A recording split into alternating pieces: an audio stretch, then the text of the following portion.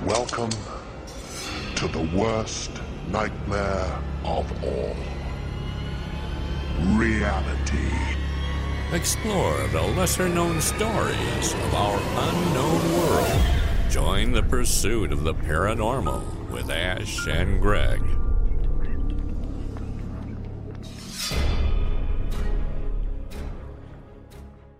Hey everyone, I'm Greg. I'm Ash. We're Pursuit of the Paranormal, which you'll probably know because you're listening to our podcast. But there are several ways that you could support the show. You can visit our merchandise store, where we've got loads of clothing and other bits and bobs there for you. And we also have launched our Buy Me a Coffee campaign. Tell me a little bit more about that, Ash. Yes, you can support the show with a one-off donation, or you can also join our membership scheme, which gives you different benefits, including shout-outs on the show, discount on the merchandise store, early access to episodes, bonus episodes, all of these different levels of membership. It just helps us carry on doing what we're doing. So you can visit all these places and more at our linktree.com/Pursuit of the Paranormal.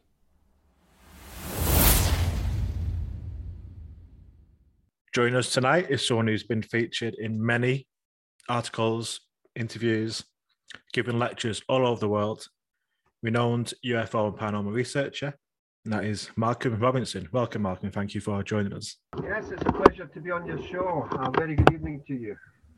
Yeah, thanks for coming on. I'm eagerly looking forward to talking to you about tonight's subject, which I think this kind of subject goes down well with our listeners as well, and some of our most popular episodes have been around this type of case. So yeah, like Ash said, thanks for coming on and joining us today. So we're going to be talking about a very famous Scottish poltergeist case, and it's one that you've been researching since the 80s, I believe. And I just wondered, for those that might not have heard about this particular case, would you like to explain just sort of the brief sort of overview and how you got into looking into the particular case? Yeah, for sure. I mean, I've always been fascinated by this case. As a young chap growing up in central Scotland, I began to hear tales about this Sauchie poltergeist, this destructive poltergeist. Now, admittedly, when the actual case started, I was only 3 years of age because it commenced in 1960. So I was only 3. But I knew as I went through my life and I got more involved with the paranormal subjects that I just had to get involved with the Sauchie poltergeist. And I actually did 3 investigations on that laterally in life. I think it was 1987, one time in the 90s, and then laterally 2020. More so because I was writing a book about the subject. I honestly felt that as Scotland's classic poltergeist case, it deserved a standalone book all about it. And I managed to track down several of the witnesses who obviously are older now. But if we start from the beginning, basically it started way back in 1960 when 11 years of age Virginia Campbell was told by her parents that they were moving over to Scotland. They stayed in the small village of Moville in County Donegal in Ireland, and she really didn't want to go. She was happy in Moville. She had school there, she had her friends there, she had her little dog Toby there. But it was set in stone, I'm afraid. They had to go to Scotland.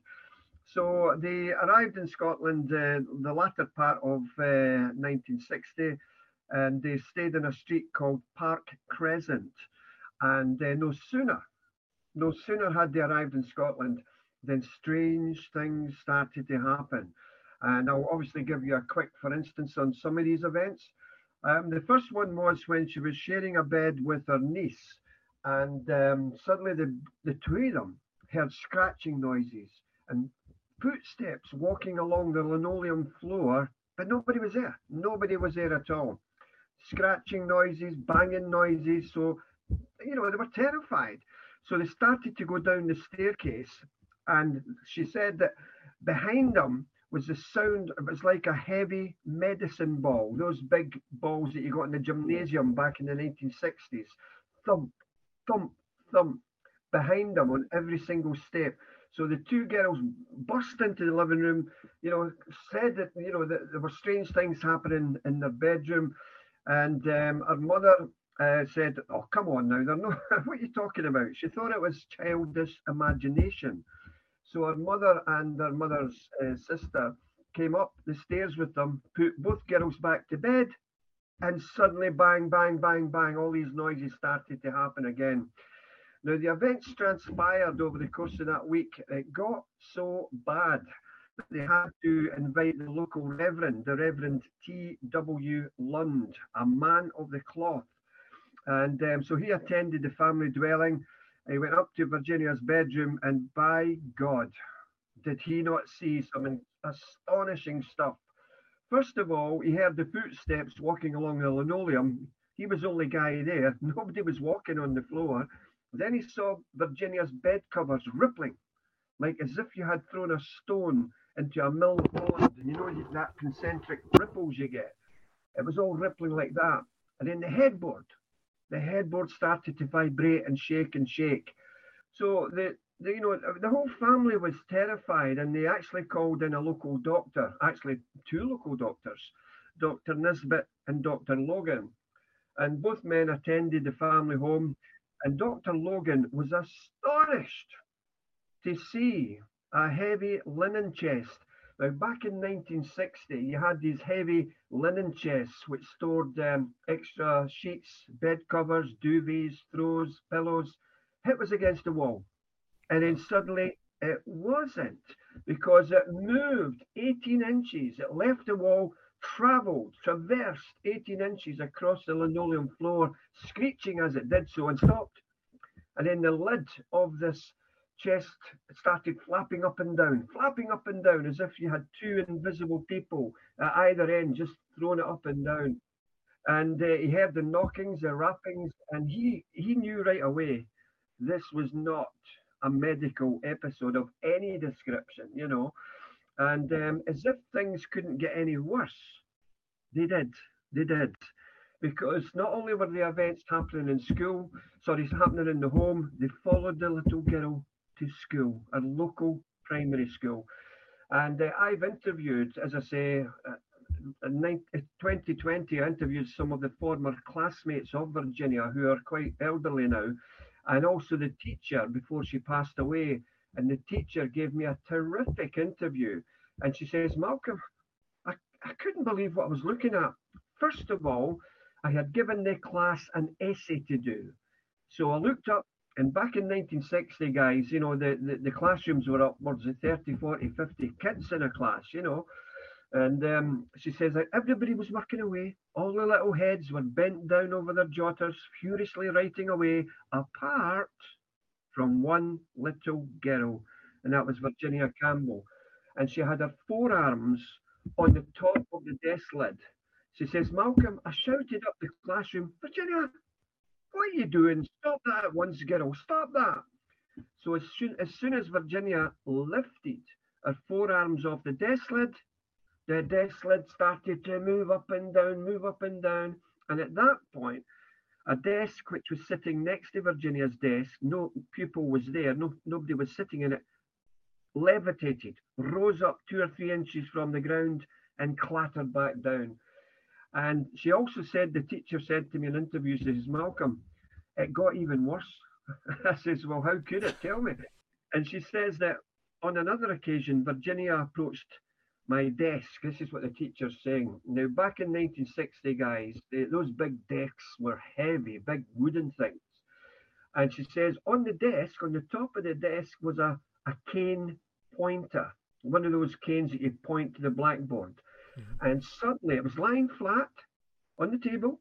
Then suddenly it started to vibrate, and then it stood up vertically and thump down on the desk in full view of an astonished classroom. At that point, the teacher's desk rose up 2 or 3 inches from the floor, and where the teacher's stomach was in the long part of the desk revolved swiftly, and she found that her stomach was now in the narrow part of the desk. And at this point, a vase which was containing tulip bulbs flew across the classroom and smashed into a wall. So you can imagine, guys, the kids were in uproar and they were wanting desperately to get out of this classroom.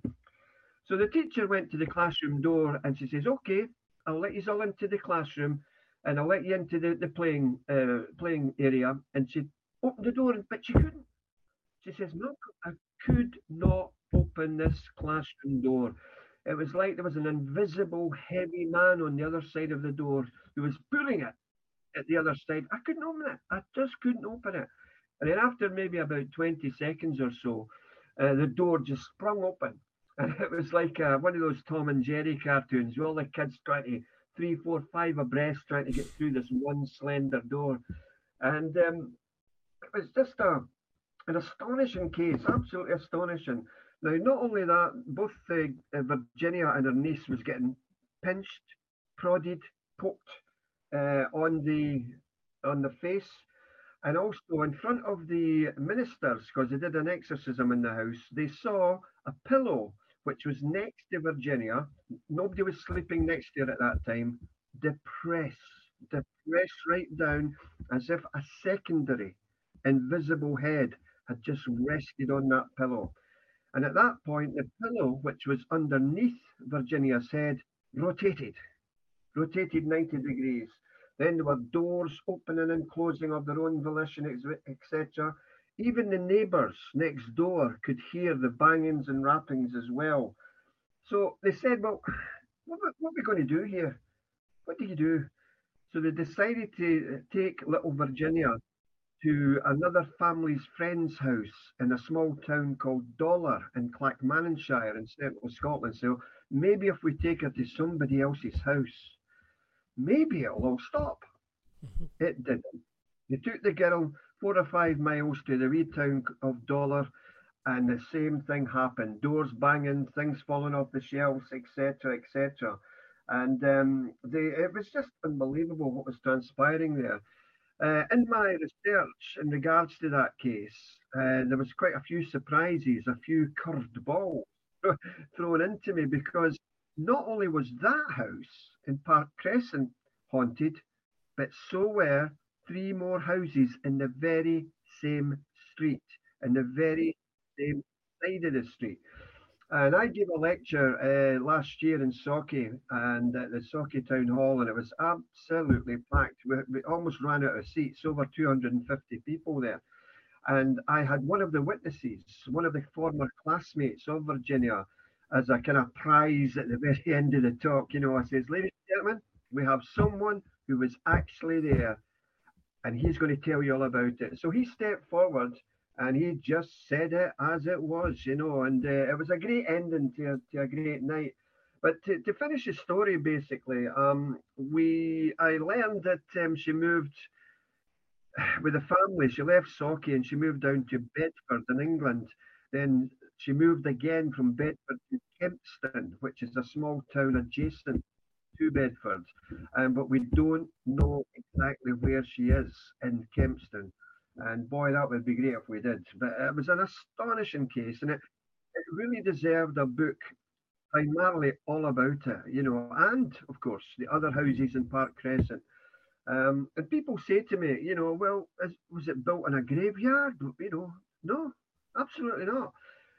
Before those houses were built, it was just farmers' fields, no graveyards or nothing else, just farmers' fields.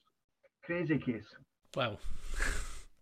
So in other cases that we've discussed on the podcast, it revolves around a young girl, sort of between the ages of like 11 to 15, and everything seems to be centred around them. So you've got the Enfield poltergeist, you've got Battersea poltergeist, and interestingly, the Battersea poltergeist, the neighbours were hearing the noises as well. Even people next door and the door down were actually hearing the sounds. It was so loud.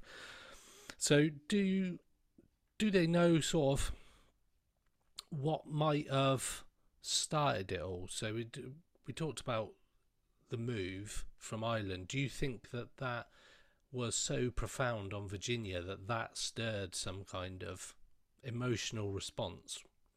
It's a possibility, and what we don't truly know is if she had any poltergeist manifestations while she stayed in Mobile.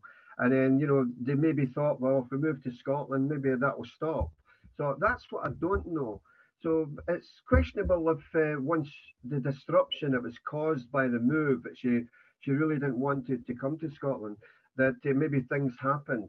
But what I can say is that I certainly don't subscribe to the views held by some of my other paranormal colleagues who state that there is some kind of paranormal force that exudes from the bodies of teenagers going through puberty, which somehow propels chairs and the like across the room.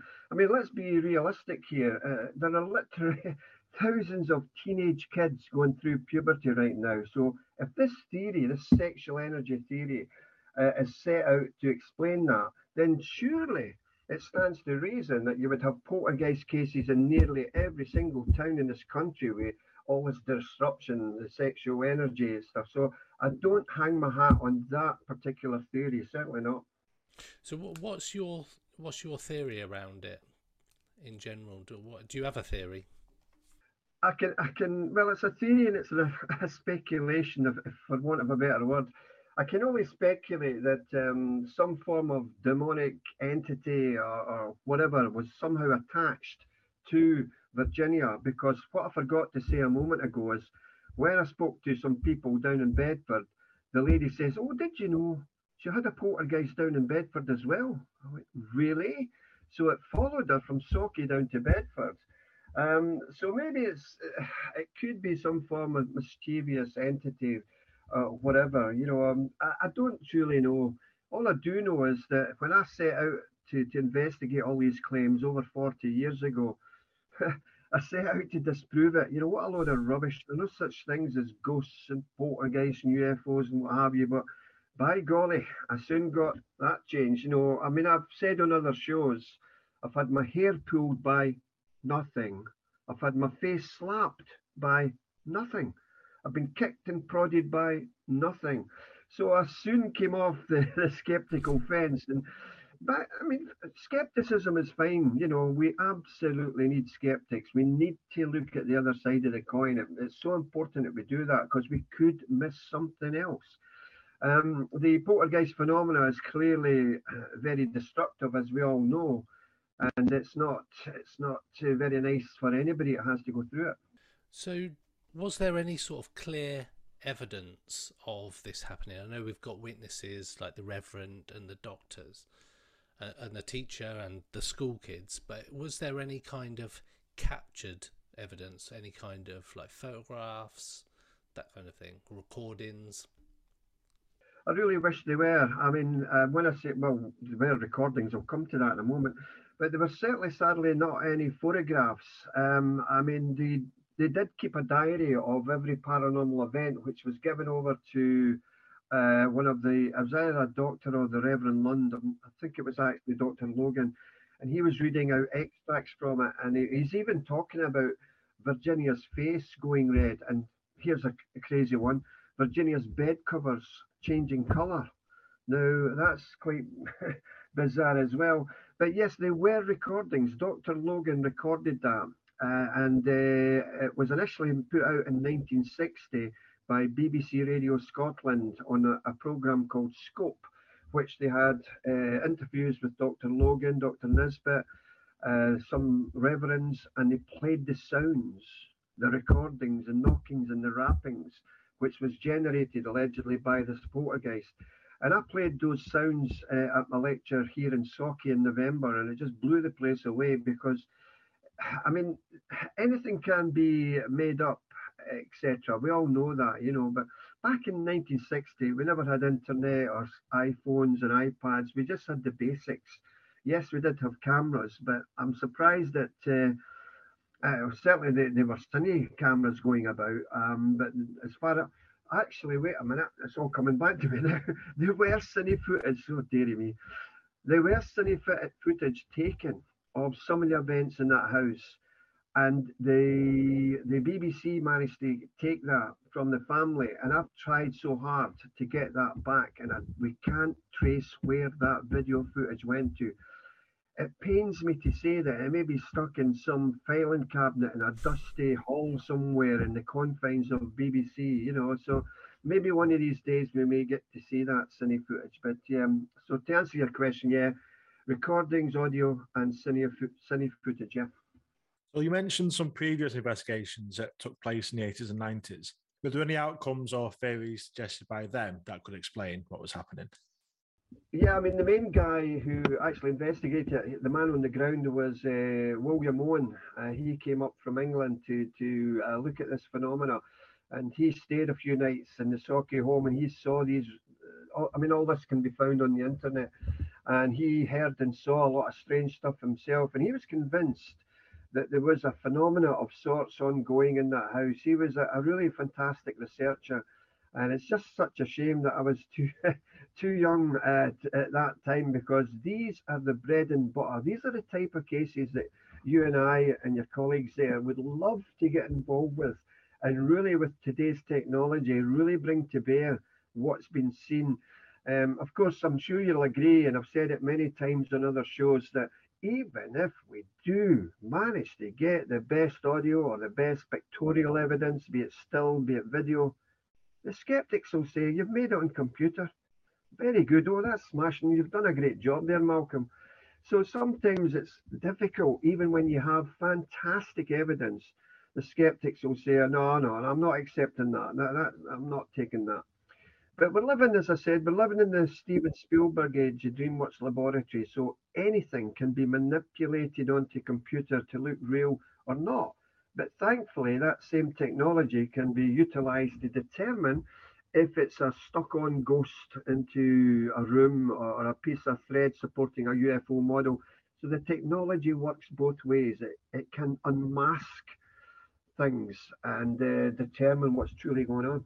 I think, like you just mentioned about the technology, the fact that some of these enduring cases happened way before the internet, way before sort of really a lot of home video, all that kind of stuff. So I think that's what also makes them such amazing cases, because you're relying on witness testimony from usually doctors, police, those kind of sort of experts, as you will, for their sort of accounts of what's been going on. And the cases do all seem to have like a similar way that they kind of start off quiet, and there's a few knocking noises, a bit of scratching around the house, and then they sort of full-blown escalate up to people being hurt or following them to different places. And it's interesting that before all the days of technology and widespread news of that kind, that all these cases seem to be very similar. And I just wonder what your thoughts are on why these cases tend to be so similar in nature. Yeah, it's a good point. It's a very good question. And clearly they are similar, very much so. I mean, the veracity of evidence in the Sauchie case stands head and shoulders above any other case of its nature in Scotland. You know, we've got church ministers, we've doctors, we've got ministers who attended to do the it was like a cleansing ceremony. But to answer your question, yes, they do seem to be, obviously they're destructive, we know that. They can harm people as well. The Enfield poltergeist is a good example. Probably for me personally, the best English case is the South Shields poltergeist, investigated by two very good friends of mine, Darren Ritson and Mike Hallowell, where one of the guys suddenly said, my back's burning, and they lifted his shirt up, and you could see claw marks or scratch marks suddenly developing on his back. You know, it wasn't a case as if they were already there and they were old. You could physically see them moving and being generated on his back. So the poltergeist is a very nasty, destructive, evil sort of presence, and to answer that in another way, and is that first and foremost, let me say that I'm I'm a Christian spiritualist. I believe wholeheartedly in life after death, only because of the witnesses I've I've spoken to clinical physicians, etc. It's not oxygen starvation to the brain. Clearly, some people do go and visit the spirit world and near-death experiences or out-of-body experiences and come back. But when we look at the poltergeist, it would appear to me that there's some bad presence out there, just like yin and yang, good and bad, that it latches on to certain people. For goodness knows what reason. It's not as if young Virginia was playing with a Ouija board or anything. She's too young. That's not to say that it still don't do it, because as we know, the Ouija board it does work for sure. And my belief is that the Ouija board attracts what we call lower astral entities, people who will masquerade as your Uncle James, who will masquerade as your Auntie Jean. They'll just tell you anything you want to know. But it's just my own personal opinions. I could be totally wrong. I'm not an expert. The media always say that you're an expert. No, I'm not. I know nothing. I've just had over 40 years experience, and all I do know personally is there's something to be answered there. Absolutely. So you just said that you got over 40 years experience in this field. What was it that first got you interested, or what introduced you to the paranormal field right back at the start? Oh, there was a number of things. When I was in primary school, I was just I'd be 7 or 8, I don't know, around about that. We were given a wee book to read about this alien who crashed into this forest, and there was 2 young boys who bunked off school, and they just walked into the woods and found this wee guy. So they went on this adventure, and that captivated my young mind. This meeting this man from outer space. And then my family used to take us down to Blackpool, Southport, Skegness, Scarborough, and every time I went on a holiday, the first thing I went to was a ghost train. And I'm building up a story here, guys.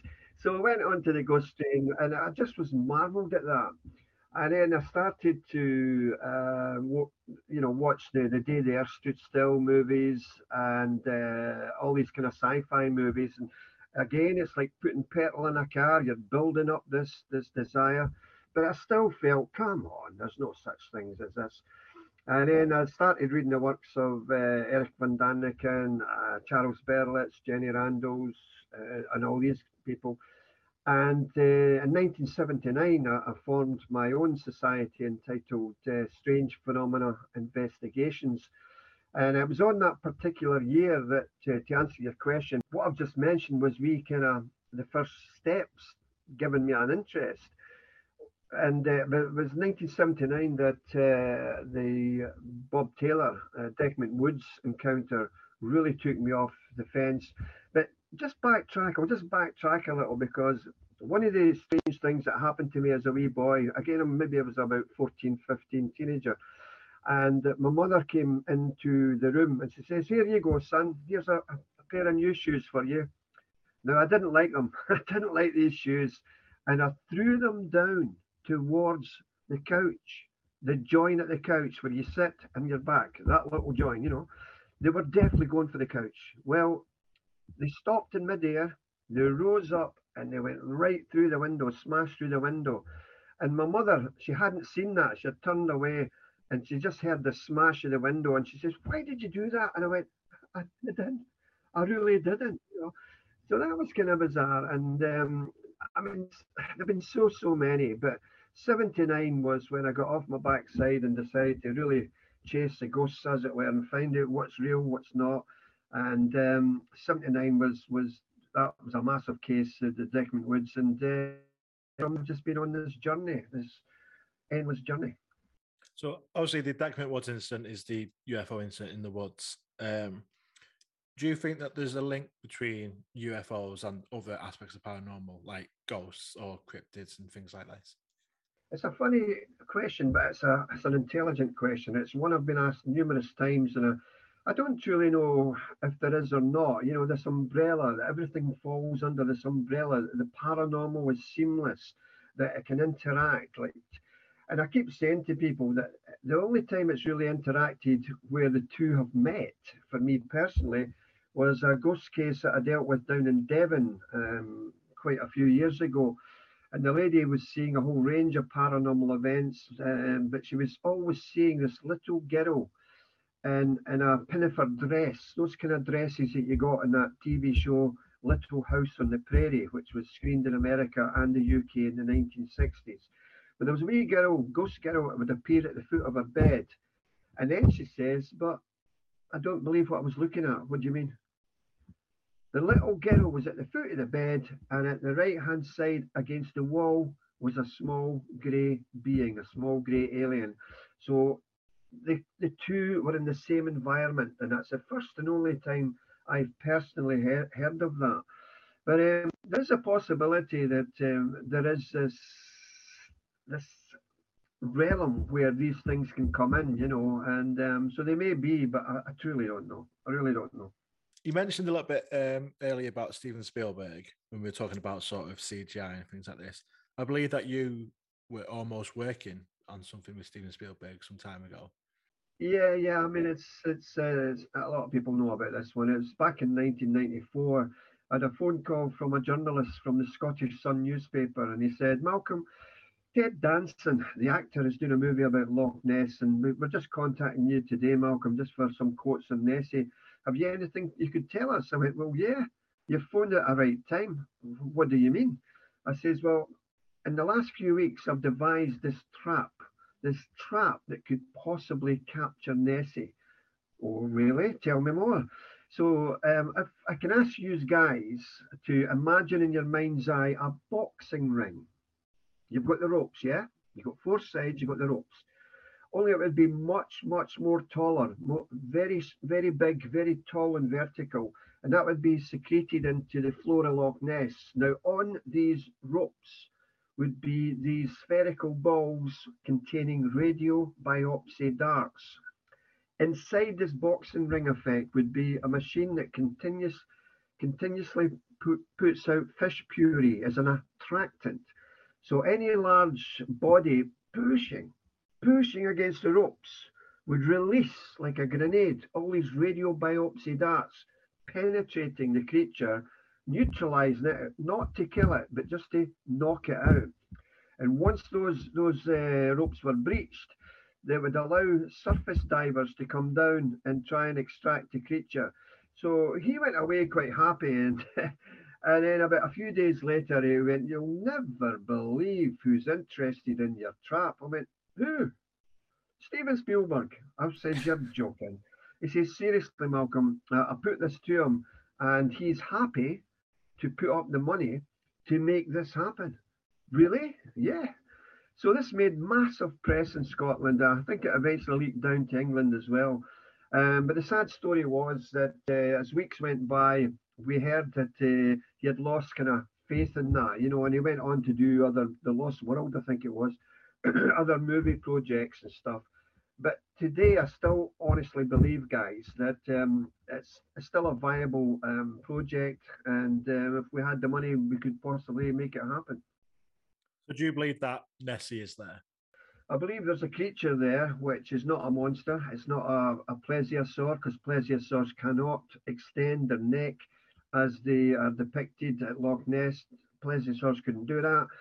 There's eels in Loch Ness. There's also seals in Loch Ness, would you believe, who poke their heads up through the water. They come through the Caledonia Canal.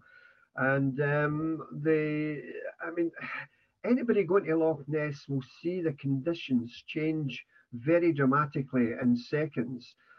To answer your question, I do believe that there is something large in excess of 20 feet in Loch Ness. It could be some form of large sturgeon fish, or maybe an unknown species. I mean, back in 1987, Operation Deep Scan, they had about 8 or 9 boats. And on these boats contained the most sophisticated sonar at that time. And they swept, they were all abreast, they were all aligned, went up and down Loch Ness, sweeping it all the time. And they got 6 anomalous returns that they could not identify on this sonar. And these were guys who were trained in sonar returns. Was it a group shoal of fish? Was it something else? They couldn't explain it, you know. And I mean, Loch Ness is a big, big part of my life. Growing up again, obviously in Scotland, my father regaled me with tales of the creature. We went up, and I remember as a wee boy, about 11 years of age, on a pleasure cruiser. It was going up and down Loch Ness. I grabbed my father's binoculars, searching in hopes of seeing Nessie. And there it was, 3 humps in the water. And I ran to the back of the boat shouting, I've seen Nessie. And all the tourists are looking at this silly wee boy, you know, claiming he's seen Nessie. Now, as a 64-year-old man, I realise what that was. So if you've got a boat traversing south and a boat traversing north, they'll create what's known as a standing wave. So as they propel the water north and south, this wave from the bow of the boats meets in the middle, and it's like humps. And so if you've got people coming from South America or Canada and they see that, they may misconstrue that as Nessie, and it's not at all, you know, not at all. As you know, I went down in the submarine, Loch Ness submarine, 1994 as well. That was great. What did you find anything when you went down in the submarine? No, the story behind that one was that they were taking members of the public down for an hour into the depths of Loch Ness. I think it was £69.50 or something for the hour. And the reason they were taking money was to help fund the expedition. What they were doing core samples of the loch floor. It's just like if you cut down a tree and you'll see all the tree rings, and you'll get to know how old that tree is. Well, in the sedimentary aspect of Loch Ness, you drill down, pull it back up, open it up, and you can see all the various layers of sediment, and it tells you how many years that's been, you know, left there. So the submarine itself was about just over 20 feet or so, sponsored by Swatch watches. It was a red and white submarine. The front of the submarine had a very toughened glass porthole to see out of. Above that, you had 5 or 6 very strong halogen lights, and there were a porthole on the bottom of it as well at the back end of the submarine. Full of gauges, full of all instrumentation, very, very, very claustrophobic. If you were of that nature, you would not have enjoyed it at all.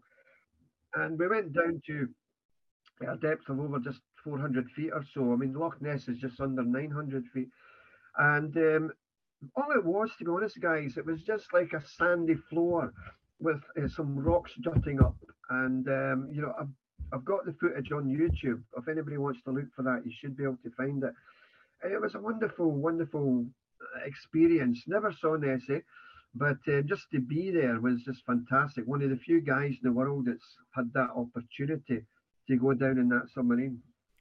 So, yeah, I'm claustrophobic, so you wouldn't get me anywhere like that. So hats off to you for that. I just want to go back. So just slightly, we were talking about Ouija boards. Have you ever done a Ouija board? Yes, I have. Yeah, I have. And I'm always thinking, as my colleagues pushing it, because, you know, when we started doing a Ouija board, we're all teenagers and we're having a laugh, and you think your friends, you know, pushing the planchette, and you soon realise that when everybody was taking their fingers off one by one, it was only myself that had a finger on it, and then I took my finger off it, and it's flying about everywhere. It's moving around the board of its own volition. It's astonishing, you know. But it is, I mean, it was manufactured, well, one of the manufacturers was John Waddington, I believe, who distributed the Ouija board in the States. And it was just a fanciful kind of a game, they put it as. But obviously we soon know that a lot of kids were getting troubled by it. It was taken off the market, etc. But I mean, you can still buy an Ouija board of various descriptions from the internet, you know. And but for me, it's a dangerous tool. Have we used it on investigations? Yes, we have. Would I use it again?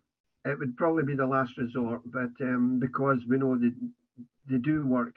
But again, we don't know if it's truly earthbound spirits, it's masquerading, as I said a moment ago, as one of your uncles and that, and giving you false information.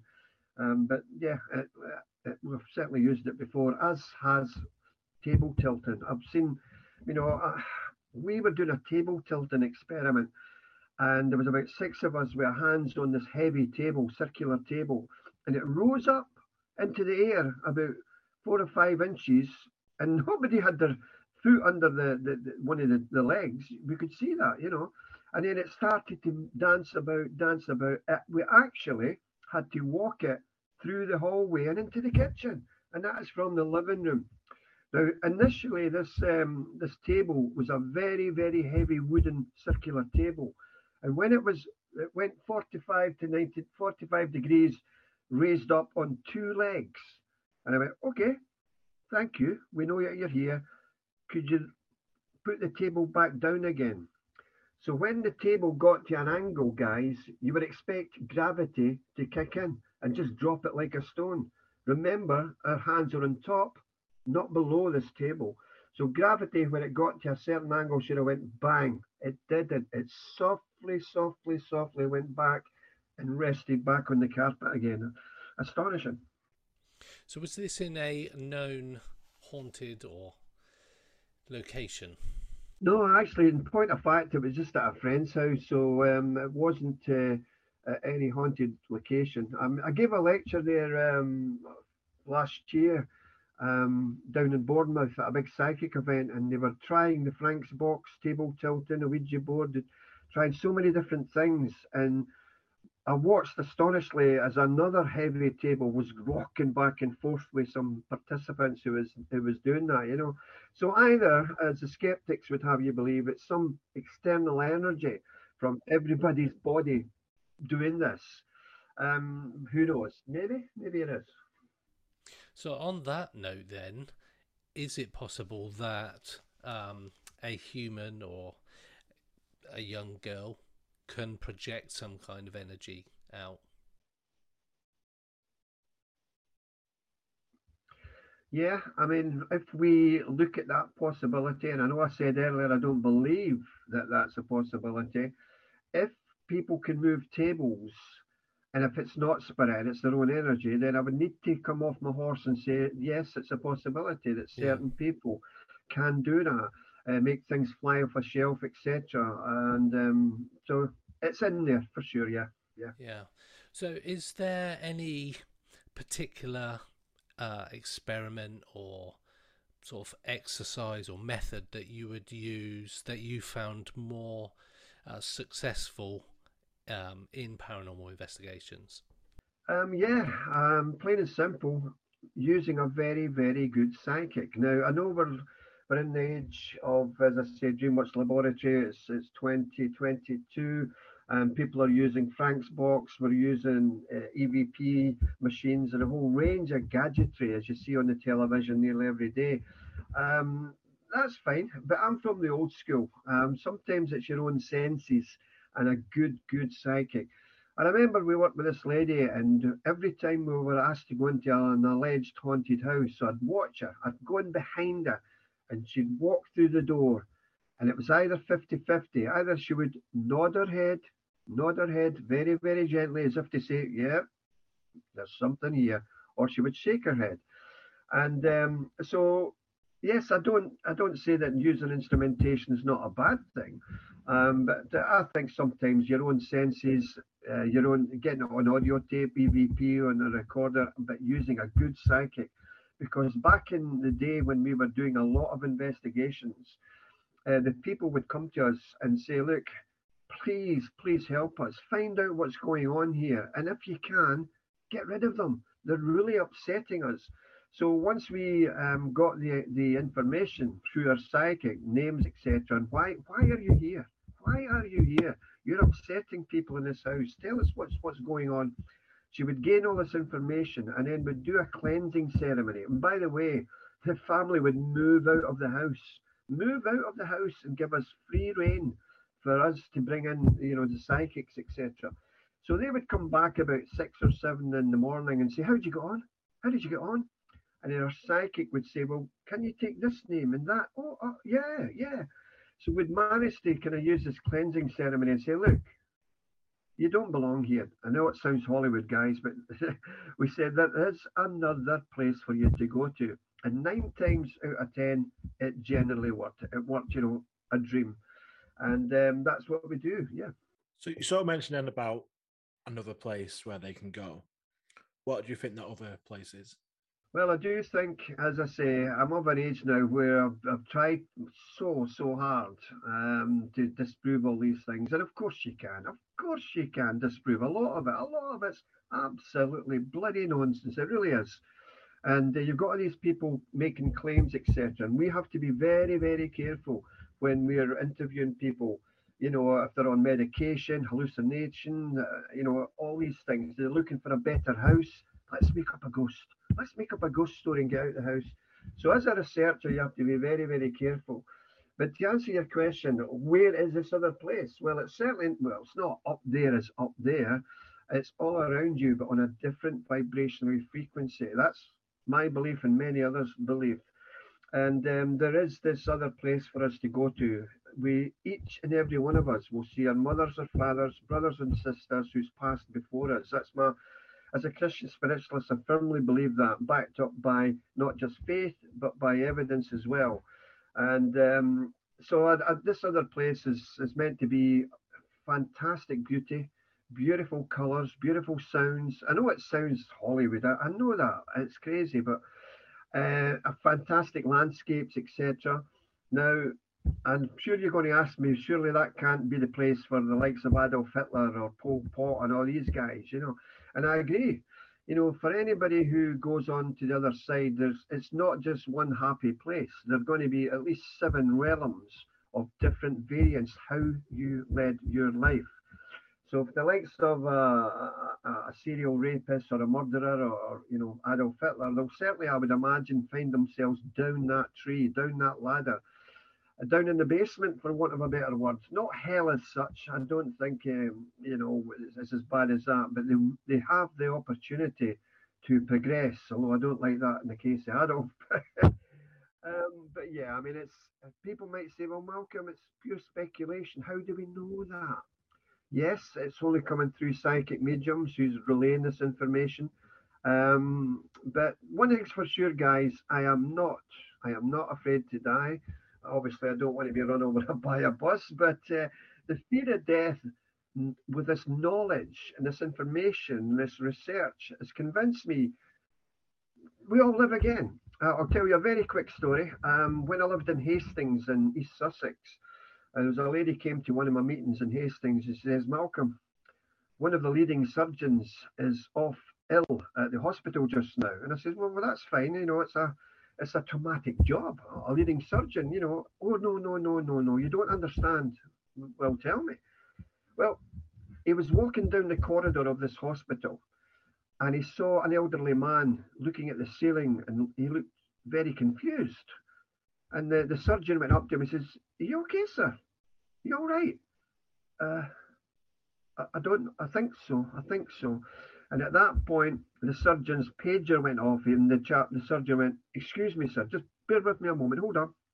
So he looked at his pager and he was wanted in resus. The surgeon was wanted in resus. So the surgeon turned around to address the old man again, but he wasn't there. He must have went through some swing doors in the hospital. So I think you know what's coming, guys, but there is a twist. So the surgeon went into the operating room and there's a man, shirt open, paddles on his chest, being pushed and pumped back to life. It was the very same man that the surgeon just saw seconds ago in the corridor. So here's the twist. They looked at the closed circuit television cameras and you saw the surgeon walking down the corridor, stopping, looking up and speaking to nothing at all. And so, there's so many stories. It's like a jigsaw, guys. And it took me many years to come to terms with that because I always look for the skeptical explanation, the oxygen starvation in the brain, the temporal lobe epilepsy. It could make people misconstrue things, but shove that aside. It's real. So what what are your thoughts on haunted items? Do you believe that certain objects can contain memories or be possessed, for example, by some kind of spirit? Absolutely, totally. Psychometry is a massive thing. It's a gift for those who can do psychometry. And what I mean by that is holding an old medal, a war medal, and you don't know who it come from, but the psychic holding it will tell you everything about that gentleman, because it's the very emanations has been impregnated into the very fabric of that medal, or it could be a coin, it could be anything. And a quick, for instance, on that one, chaps, is I gave a lecture down in England again not so long ago, and they were doing psychometry. And so the lady was going about with a silver tray. There were people putting rings down and watches down and this down and that down. And I put a little stone down. And she looked at me and she went, what's okay. So she did everybody first. There were some hits, there were some misses. Then I was last. This little stone in her silver tray. She picked it up and she let out a scream and she threw it away. What the hell is this? She knew I had given it. What have you given me, Malcolm? Never mind what I've given you. What are you getting, madam? And she proceeded to tell me. She said, all I can see is horror and misery and strife and everything. It's so horrible. The emanations coming from this is abysmal, Malcolm. Please tell me, where did you get it? And her calmly says, well, I got it from Auschwitz-Birkenau, from one of the crematoria that was bombed up by the Russians. And you're not meant to take things from these historic sites, but when the guide wasn't looking, chaps, I bent down and picked up a small stone from that. So to answer your question there, these emanations of all those sad people who lost their lives at Auschwitz somehow impregnated into the very fabric of the walls of that crematoria. And this lady, this psychic, held that stone for a nanosecond, threw it away, and she was picking up that. So to answer your question, yeah, the very fabric of haunted chairs, people may have died in a chair, and his emanations are there. It's endless. It's really endless. How about haunted dolls, those kind of toys and those kind of things? Yeah, I'll maybe contradict myself here, but I have a problem with that because a lot of people are selling allegedly haunted dolls on the internet and they're making fast bucks off it. And where's the evidence that this is a haunted doll? You know, how can you physically prove that? I've no problem in haunted objects for sure. You know, you get haunted buses, you get haunted aircraft, and all the rest of it has been seen with people. Haunted dolls, I still think are probably real to an degree, but I'd be very, very careful where that haunted doll is coming from. You know, a quick, for instance, again, Christ, I've got so many stories. The Alloa Advertiser, a local newspaper, some years ago, had a wee doll on the front page called Shuggy, and it was meant to be a haunted doll. And the lady who got the doll, I think it was from the West Indies or somewhere, and she was a bit scared of it, and she dropped it, and the leg of this doll broke, and I think you know what's coming. Following day, she fell out the back step and broke her leg. So yeah, to answer your question, I think there is some substance to some haunted dolls, but not them all. There's a lot of nonsense with a lot of them. So you've authored many books on different aspects of paranormal, UFOs, but your most recent book, which is called Please Leave Us Alone, which is about a family that moved from America to Ireland and have had all sorts of stuff happening to them. Just want to give us just a quick overview of that book and then where our listeners can find it. Yeah, it's a terrifying story because it contains elements that we spoke about earlier, crossover elements, where not only have we got small grey beings being seen inside the family home, you've got what's known as a hat man, shadow people, and there's these small creatures, UFOs been seen. But to set the story, yeah, they had a lot of problems over in America. Patricia Hessian did a lot of strange happenings when she was a child, way too much to go into here. And then when she moved to Ireland, and she settled down in Ireland, suddenly the whole house was invaded by paranormal presences, which consisted, as I said, of the Greys, but primarily of what's known as the Hat Man. Now, what the Hat Man is, for those who may not know, is like a tall, shadowy person who allegedly stands in the corner of your room, and he wears like a trilby-like hat or a fedora-like hat, and sometimes his face is completely black, or he will have these kind of staring eyes, menacing eyes. He doesn't approach the bed or anything like that. He's just there, and it can scare the bejesus out of you for sure, you know. And she also woke up with these small little creatures moving all over her in the bed, etc. as well.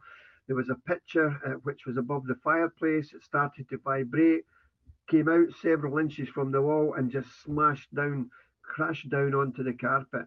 And there've been balls of light, these orbs been seen flitting about the room.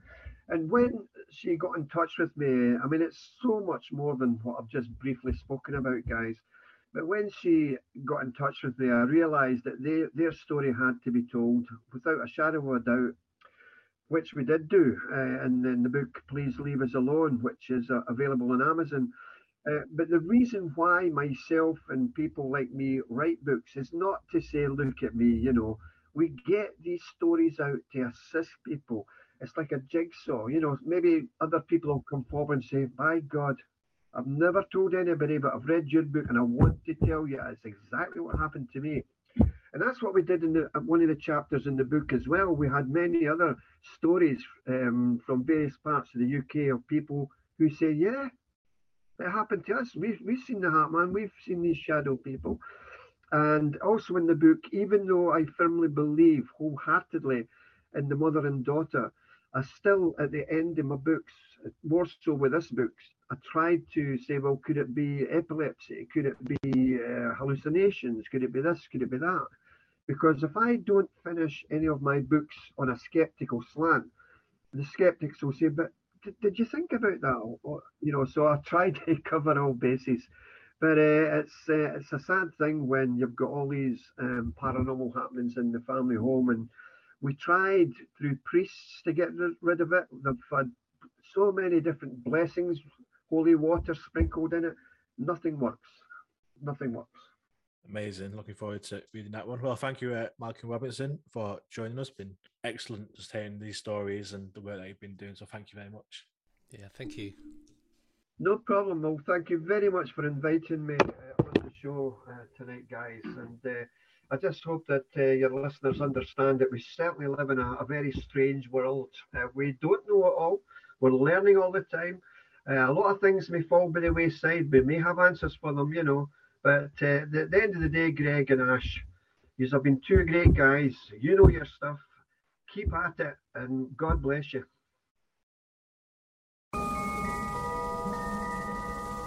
Pursuit of the Paranormal with Ash and Greg.